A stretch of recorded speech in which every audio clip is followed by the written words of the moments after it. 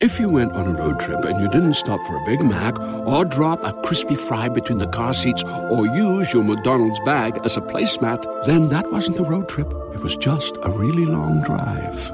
Ba-da-ba-ba-ba. At participating McDonald's.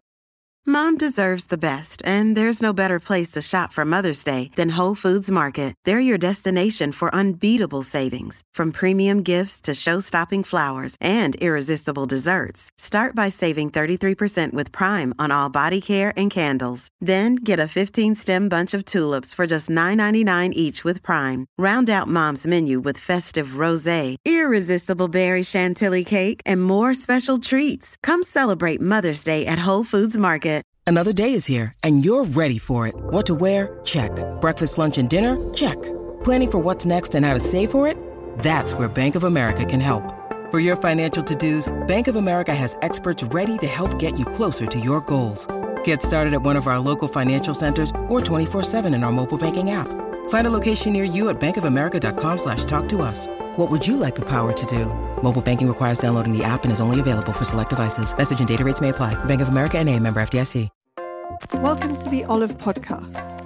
I'm Janine, Olive's deputy editor and podcast host, and each episode I'll be catching up with chefs, cookery writers and characters from the food scene in Britain and beyond. Join us each week to expand your food knowledge as our guests share 10 things we need to know about a specialist subject. And do listen out for our effortless bonus episodes where they also reveal their top cooking cheats, hacks and shortcuts.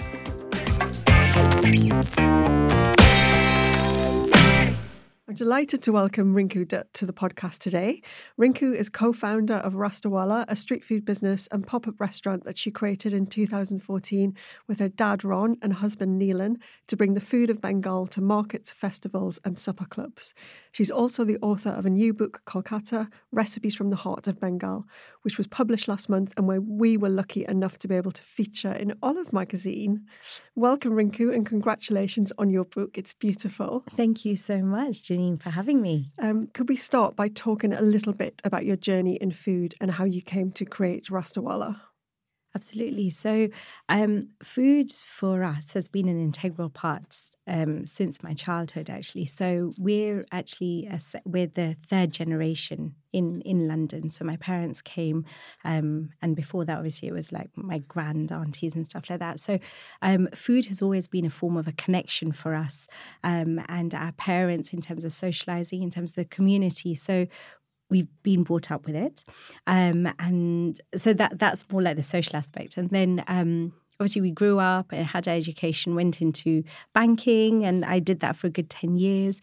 And then after that, I decided to take a year's sabbatical and then move to Kolkata and like kind of work with one of my friends who's a fashion designer there. And so I did that. And when I moved, I mean, while we were young, we used to go to Kolkata often. We have family and friends there and everything as well. But it was a very different side of Kolkata that we saw, very sheltered, and we'd go see our family and have great holidays as well. But it was only when I moved out to Kolkata, I realized how amazing the actual city it was and how much it had to offer. The nightlife, the food scene, everything, everything. I realized that it was just amazing, and it was then that I started falling in love with the city even more. Yeah, and the 1 year then turned into 3 years in the fashion industry, and like I looked after the business with my friend who was a fashion designer, and when I came back to the UK in 2012, it was, I didn't fancy going back to the corporate life again at that point. And I was living in Canterbury. And so my husband and my dad were like, okay, you know what, let's do something which we really love, which has been so important. And so we started doing farmers markets. Like once a month, we did a farmers market offering Kolkata street food. And yeah, that's where it started. And it was just once a month, and it just organically grew. We did that once a month, and then people were like, you know what, this is great. Let's do some festivals, and we started doing that. And then in Canterbury, we did the festivals, and then we started doing a few supper clubs. And when we moved to London, that's where we started getting a little bit more regular interest and stuff. And then like kind of the pop-ups and our little units started about. And I took it a little bit more, it started off as like a hobby and something that we did because we loved doing it. And then when I moved to London, we were like, right, this is actually now a small business. Let's get this going. And it was more regular. And then I had to put a team together. But initially, it was just like my dad used to get the coach down from London to Canterbury and then help me on the weekends. My husband used to be like, right, what equipment do we have in the house? Let's put it all together and stuff. And then then my mum used to make these little coconut balls, and she'd be like, you had everyone involved in the end. Try and sell these. So like, kind of, it was all very much a family thing put together, and that's how it started. Yeah. So because I think you said in the book your granddad had one of the most famous restaurants in Kolkata. Absolutely, yeah. So it's strange how history repeats itself because. During our upbringing, it wasn't like I don't know if it's, but. You don't take that much interest in, like, say, your grandparents and things like that. I mean, obviously, you go and see them and you have that relationship with them. But it's only when I started Rastawala, I started digging deeper. And my dad has always been a very strong cook in our family. And even part of Rastawala as well. And it was only when I started like asking more questions, he was like, look, this is where the family history is. My grandfather opened this restaurant, and it was called the Central Hotel back then. And then that used to be for the British, like kind of the British soldiers and stuff like that. And then it turned into Amber. So it all happened. And then my dad moved to the UK in the 1970s. So he left his whole family and like kind of the whole of that history. He left within a couple of days. Wow. And then he came to the UK to set up his life. And that had nothing to do with food as well. So it was one of those ones where we didn't talk about it much. And through our upbringing, it wasn't something that we spoke about. Wow. And it was just like as Rastawala came back and the history and like kind of for me just being a bit more intrigued. I love it. It's kind of, it was in your blood all along. It and your must have dad's, been. It must have been. And now you're doing it as a career. It's fantastic. Yeah, thank you. So today we're going to learn all about the food and cooking of Kolkata. It's the capital of West Bengal, and you said Bengalis are huge foodies, and Kolkata itself is a home for food lovers. Tell us a bit about the scene and, you know, what it's like out there. So the way I describe it is that we'll sit down, you'll have breakfast. Yeah. And so while you're eating breakfast, you're actually talking about what's going to be happening and cooking for lunch. And then when you're sitting down for lunch, it's like, right, so you know what? You know the fresh fish that we caught in the market? We're going to cook that for dinner today. Yeah. What preparation? So food is a point of conversation. Yeah. And it is something that brings everyone together.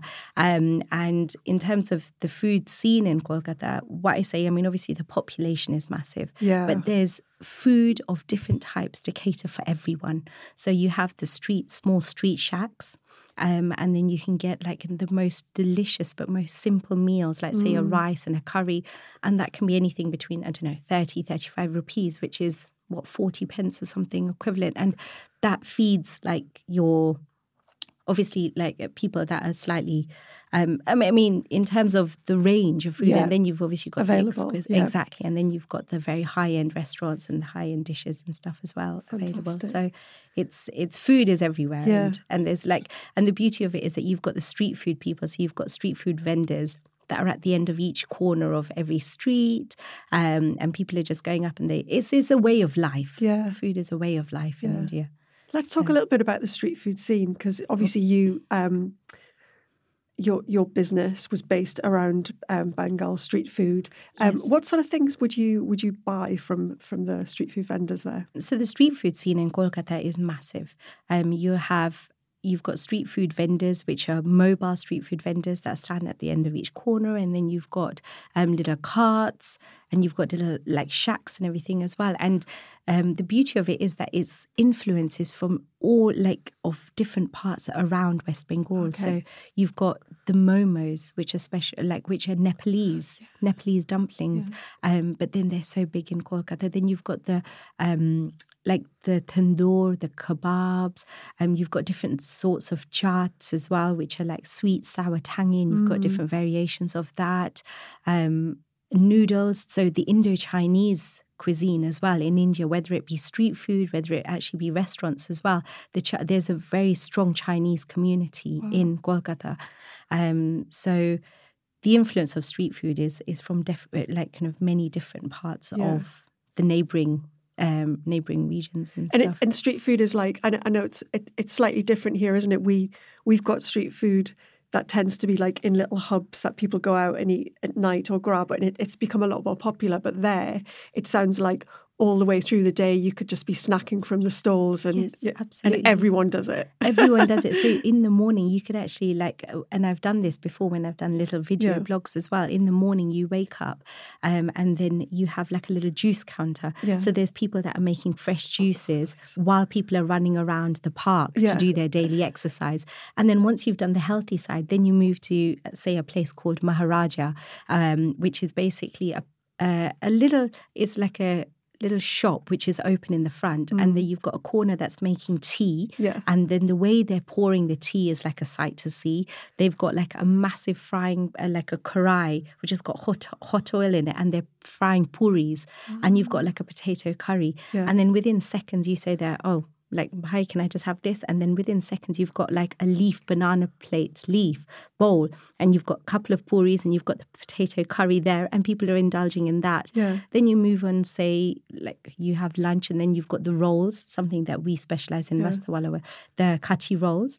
So that like a paratha with a egg cooked on it, and then you have your tandoori like chicken in it, a little bit of salads, and then that's a snack to keep you going. You've got noodles. There's a place called Decker's Lane in Kolkata as well, and that's known for the office goers.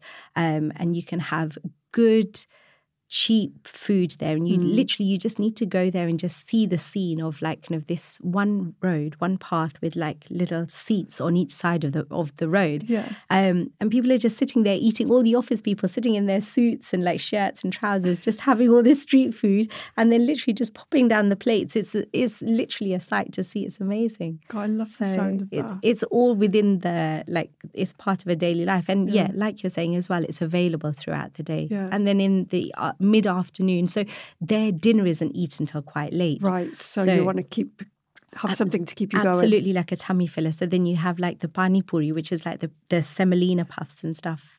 Semolina little puffs that you put like spiced potato and tamarind water in. Pushkas. Because you said in the book that you used to have competitions, didn't you, to see how many you could eat. So people will be like, and you'd be like, you know what, let's go and have some puchka today and stuff. And so then people will go, and then you'll stand around the corner, and people will be like, and it's magical how the vendor, he will have people around his little mobile plates, and they've got their own thing, and he's literally just pouring and just placing onto each person's bowl. And he's got a mental count of exactly how much each of the people are eating. It's not like, okay, let me serve you. You'd like 4. Okay, now I finished with you. Let's move to you. No, it's such constant. A treat to watch. And he'll be like, right, you've had 10, you've had 20. And then and it's just like one of those quick transactions, move on next. And it's amazing to see, actually. And for people that don't know, because pushkas are quite, I mean, I've had them. They're incredible, aren't they? It's like a little really light, crisp semolina. It's a bowl, isn't it? But it's edible. Absolutely. And then you fill it with a bit of liquid as well, like tamarind? So it's a semolina puff, and then you create a hole in it. So it puffs up, you fry it, and it puffs up. And then you create a hole in the middle of it. You fill it with some spiced potatoes, and then you have like a tamarind water, which is like sweet, sour, tangy. Nice. And then like the magic of it is that you fill it with the water, and you pop the whole thing into your mouth, and just like how we say, just watch the explosion of flavors. It's amazing. So it's a fun street food as well. I love that. I love it. Great. Another thing that Kolkata is famous for is fish, because it is actually on the Bay of Bengal, isn't it? So tell us a bit about some of the fish things that you cook and eat. So in Kolkata, fish, in the mornings, so you have the veg markets and you have the fish markets. The wet fish market. Absolutely. And that is beautiful. Like, I mean, you see each fisher, like fisherman or fish seller sitting there like haggling and like kind of trying to sell their fish. And like you've got from the smallest, like small pabda fishes to like kind of the really big, we call it rui mach or katla mach as well, which is like a white fleshed fish. And yeah, it's just, I would say fish is one of those ones which is, it's a dish which is cooked pretty much every day in most households. So that's the most common thing to serve. Absolutely, like a rui mach or rui fish is there. So it's a white fleshy fish. Okay. And it's quite it's affordable. And then you can make loads of different dishes with it as well. So you'd have, that is one of the fishes that most households would have. Yeah. And you said that every part of the fish is used in Bengali cooking. Yes, I love that kind of no waste. Yeah, ethos. Exactly. It's like the sustainability thing. So like the fish head, there's so many dishes that you can have. We make a lentil dal with fish head in there as well. Or you can have something, we call it a muri konto as well, which is with rice, and it's like a dry fry, but you cook the fish, it's fully cooked, and then you put it within like rice and stuff. So that's another delicacy as well. Yeah. And then you've got obviously the rest of the fish is cooked in curries, or you have fish fry. So there's so many different dishes. There's ways to do it.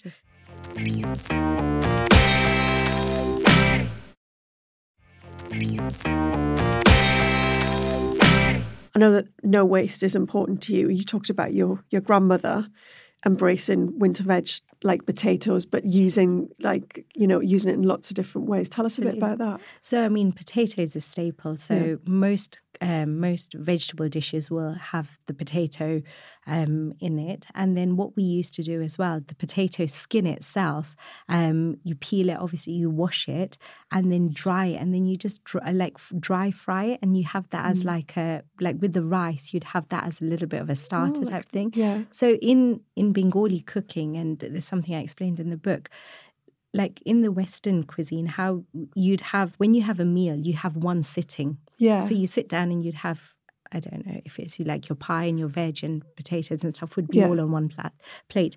But with Bengali cooking, it doesn't work like that. What you do is you sit down and you'd have a rice, you'd have dal and a veg and maybe a fish dish. And then you'd have a chutney, which is like a sweet thing at the end. So when you sit down for a meal, you'd have a little bit of rice and you have like a dal and then a veg. And that you'd finish you'd have that first, and then you would take a serving of the fish afterwards. Okay. So it's a certain order that you eat your meal in, so that's the nice thing about it. You have so the potato skins, you'd have like dried potato skin, you'd have that with say like your rice and a dal, and then the potato skins, and then you'd have like the vegetables, and then next bit you'd have like a fish or the meat curry and stuff as well. So it works in that order. And I think you said in the book it can go on for quite a long time. Yeah, absolutely. That's it, isn't it? It's just it can go on because you have, and people can get quite offended. Like say if you sit on the table and you'll be like, right, let me just serve everyone, and if you I know my parents get they get quite angry during like say dinner parties and stuff. We were very much trained that when you lay out the dinner table, it has to be the rice, and then you have to have the certain order in which the meal is going to be served in. And even when you're serving it, it has to be in that order. You don't put rice and fish, or you don't put rice and meat. You have to put you work in that systematic order. Is that to do with digestion as well, and how you eat various things? And also the layer of flavors, because when you have, like, say the meat is a slightly stronger flavor, and then the fish, it depends on how it's cooked, but you'd work your way through, again, it's the digestion. And to begin with, so, like traditionally, you'd have like a shak, which is like leaves, or you'd have a bitter, and that would be your appetizer, a palate cleanser. And it also opens up your taste buds, doesn't it? Absolutely. And then you'd move on slowly to the dishes with stronger flavors. Yeah. And then you finish off with a sweet dish. We've all of us have a sweet tooth, especially me. Yeah, let's talk about sweets, because you mention in the book mishti or sweets. Are really popular, that Bengalis have an incredible sweet tooth. Bengali sweet culture is one where, again, there's sweet shops in pretty much every single lane that you have. And a tradition is that you go and you buy a box of mishti. If you're going to visit someone, like over here, you take a box of chocolates or something like that. So like kind of the mishti is like that. And then at the end of every meal, you have something sweet just to finish off. Yeah. And I guess, I mean, it's milk-based because I guess milk is one of those like ingredients, commodities, which is quite readily found, and you can do so much with it. And like by condensing it, you just get such a beautiful taste. And the mishtis as well, it's like an artistic flair as well. You have certain shondishes and certain things that are like mishtis which are made, and then you have certain prints put on them, and it becomes like a little bit of a showing your artistic side off as well. So it's really good. And you said that when people, go and visit someone, they'll be offered mishti with water before tea, and that's kind of like a way of welcoming people into the house as well. And like I said to you, as when we were young, we used to go to Kolkata every year. So it was one of those traditions where we had to visit a certain number of people, like relatives and stuff. And oh my goodness, why about like household number 4? You're like, I can't eat any more sweets. And everyone's like, no, you have to have some mishti, you have to have some water and stuff. Yeah. So it's one of those ones that you'll go to someone's house and you'll give them a box of sweets. And even when someone comes and sits down, you will like kind of expectedly have like a plate of mishti and tea and water and stuff like that. And if someone comes for a meal, is it sort of... would it be quite a generous? I mean, is it the intention to feed them as much as possible? I think that's a leading question. I think you know the answer to that. Absolutely. I get the sense that Bengalis are feeders. That's all. I just want to go. Goodness. And it's one where they will actually watch you like a hawk. Oh, really? So they'll watch you. They'll be like, okay. And then the minute you finish, they'll be like, some more. And I know, like, that's the way we've grown up. Is like, come on, let's take some more. And if you're not taking, it's like, why is it not good? It's like, no, I'm full. Yeah. It's like, no, you don't want any more. So you get filled to the brim. So you have to kind of starve yourself in preparation. Absolutely. I love that. One thing I wanted to talk about, and it's a lovely thing, is you were talking about when you write in the book and when you cooked with your family, nothing's ever written down. And there's a word which is it andaj? Andaj. Andaj, which is measure of the eye. The estimate, the measure of the eye. Yeah. So nothing's written down, and yet, your grandmother, your granddad, your dad can make the same thing over and over again, and it'll be perfect because they know exactly what they're doing. So how did you approach writing the book and doing the recipes and creating stuff where you have to have measurements for people? So this was a massive challenge. Yeah. So, I mean, there was lots of arguments. Because the thing is, I mean, a lot of the recipes which I've got in the book are recipes which I've had growing up. So I wanted to recreate that. They're dishes that I make now. So certain ones I know how to make, and then I obviously did the measurements and stuff like that. And there'd be other times where I'd be like, I don't know, Mum, I'm making this potato curry. Can you help me? Like, I'm going to make the aloo dum. Can you tell me, like, the rest of this was over the phone? She's like, yeah, Rinku, it's really easy. It's like, okay, so come on, let's start. I've got the pen and paper ready. Okay, so you take the potatoes and you put the tomato and then you put a little bit of turmeric. I'll be like, no, but Mum, I want to know from the beginning. She goes, yeah, I'm telling you from the beginning. You take the potatoes. I was like, okay, but in the frying pan, do you have to put a little bit of oil? Rinku, of course you need to put oil. How is it going to happen otherwise? So that's what I mean, Mum. Yeah. Let's talk from the beginning. So, okay, so you put the oil in and then you put the potatoes in. And I was like, okay, but do you have to put some spices in? Of course there's spices in the potatoes. So it was one of those ones where it was just, oh my goodness, it's not going to happen. So then there'd be times where I have to ask them to come over, or I would go over and I'd have to watch like a hawk. I was going to say, you just literally watch and make notes. Yeah, make notes. And then even that, it's like, okay, you know what? It's a pinch of cumin. What does a pinch mean? A pinch to you and a pinch to me is different. So how do we do it? And then having the weighing scale, I could just see for both my mum and my dad, like their blood used to boil. Every time I'd be like, right, Mum, can I just quickly put this in? Just like, it's just one of those ones just infuriating them. But I mean, it had to be done. And I think after a certain number of times, they were like, okay, we've got used to it. And then even, I mean, for me, it's easier because even though at home I don't cook with like certain measurements and stuff, I'm very much more of a free cooker. But when it comes to like writing recipes down, it's something that is integral, isn't it? So you have to do it. So it was definitely a challenge. Yeah. And how did you choose the recipes? Because they're ordered in different, you've got like lunch, dinner, street snacks, haven't you? How did you decide which ones were going in?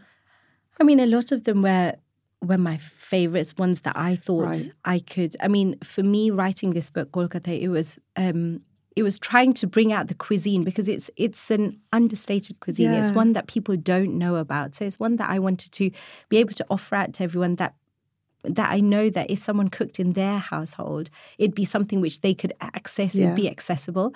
And there's dishes in there as well, like there's a salmon fish bake, which traditionally in Bengal, in Kolkata, you fry the fish with turmeric and salt. But I know that, like, what I've done and how I do it at home, we've baked it in the book, and I've baked it as part of the recipe, because although it has all the same ingredients and all the flavors, I've just tweaked it so it makes it a little bit more healthy and a little bit easier to make. It's easier, isn't it? Because when you're flipping a fish around in a pan, you've got to be a little bit expert, otherwise it can fall apart. I can see people panicking about it. Exactly, and then you have to take it off and you have to make the gravy, whereas this way you just make the marinade, you put it onto the fish and you pop it into the oven. So it's just a lot easier to the stages. So that was one of the things that the dishes chosen over here was ones that I felt were I could make accessible to people in their kitchen as well. I love that. So. And the book itself is lovely because you've got the intro. I read it again this morning, and you just evoke so much. Like, you talk about sitting in the middle of the monsoon, drinking chai and watching people trying to sort of cycle down the monsoon rains. And then you talk about all of the, Dacre Street that you talked about, and it just evokes so much about the city. So I'm hoping people are going to, read it, cook from it, and get a little sense of Kolkata. But it's an absolutely beautiful book. What have you got coming up? I mean, obviously the book's just been published, so you're concentrating on that. What's happening with Rastawala coming up? Rastawala at the moment, we've got a unit which is.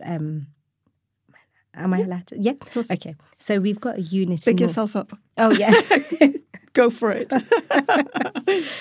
So we've got a unit in North Greenwich, part of the design district. So we've got a unit there, and that's still running. It's closed for the next couple of weeks, but it will be open again mid-November. And we're going to be continuously serving out our street food there. Right. I'm doing a lot more. I'm going to start up doing a lot more supper clubs now as well, because the interest for that, and that's how we started up. And I've hosted a couple of supper clubs since the launch of the book, and people are like, you know what, let's do this. We want to do this. So I'm going to start doing a few more supper clubs as well, and cook from the book as well, cook the dishes from the book. Correct. And that's it. And then just see how things go and just enjoy. And where can people keep in touch with what you're doing? And if you're launching the supper clubs, where can they find out about it? So you can go onto my Instagram page, which is RINKU.DUTT1 in the Instagram page, or Rastawala one as well, which is RAASTAWALA. And then we've got our website as well, which is www.rastawala.com. And you can keep up to date with all my things there. And I hope to see some of you at my supper club soon. Definitely. Well, thank you so much for chatting to us today. It's been fascinating. So much for having me. Thank you so much. Thanks, Rinku. Bye. Thanks for listening to the Olive Magazine podcast. For more recipes and inspiration, head to olivemagazine.com. And as Christmas approaches, do check out our new online olive shop, where we have thousands of gourmet ingredients, drinks and gifts from some of the UK's finest small businesses, as well as a new range of beautiful curated hampers. You can buy as many products as you like in one easy and secure checkout experience. We'll let the merchants know where to send their products, and you'll receive the order directly from them. Just visit shop.olivemagazine.com, and if you spend a minimum of £25 and enter the code OLIVEHAMPERS at checkout, we'll give you an extra 10% off.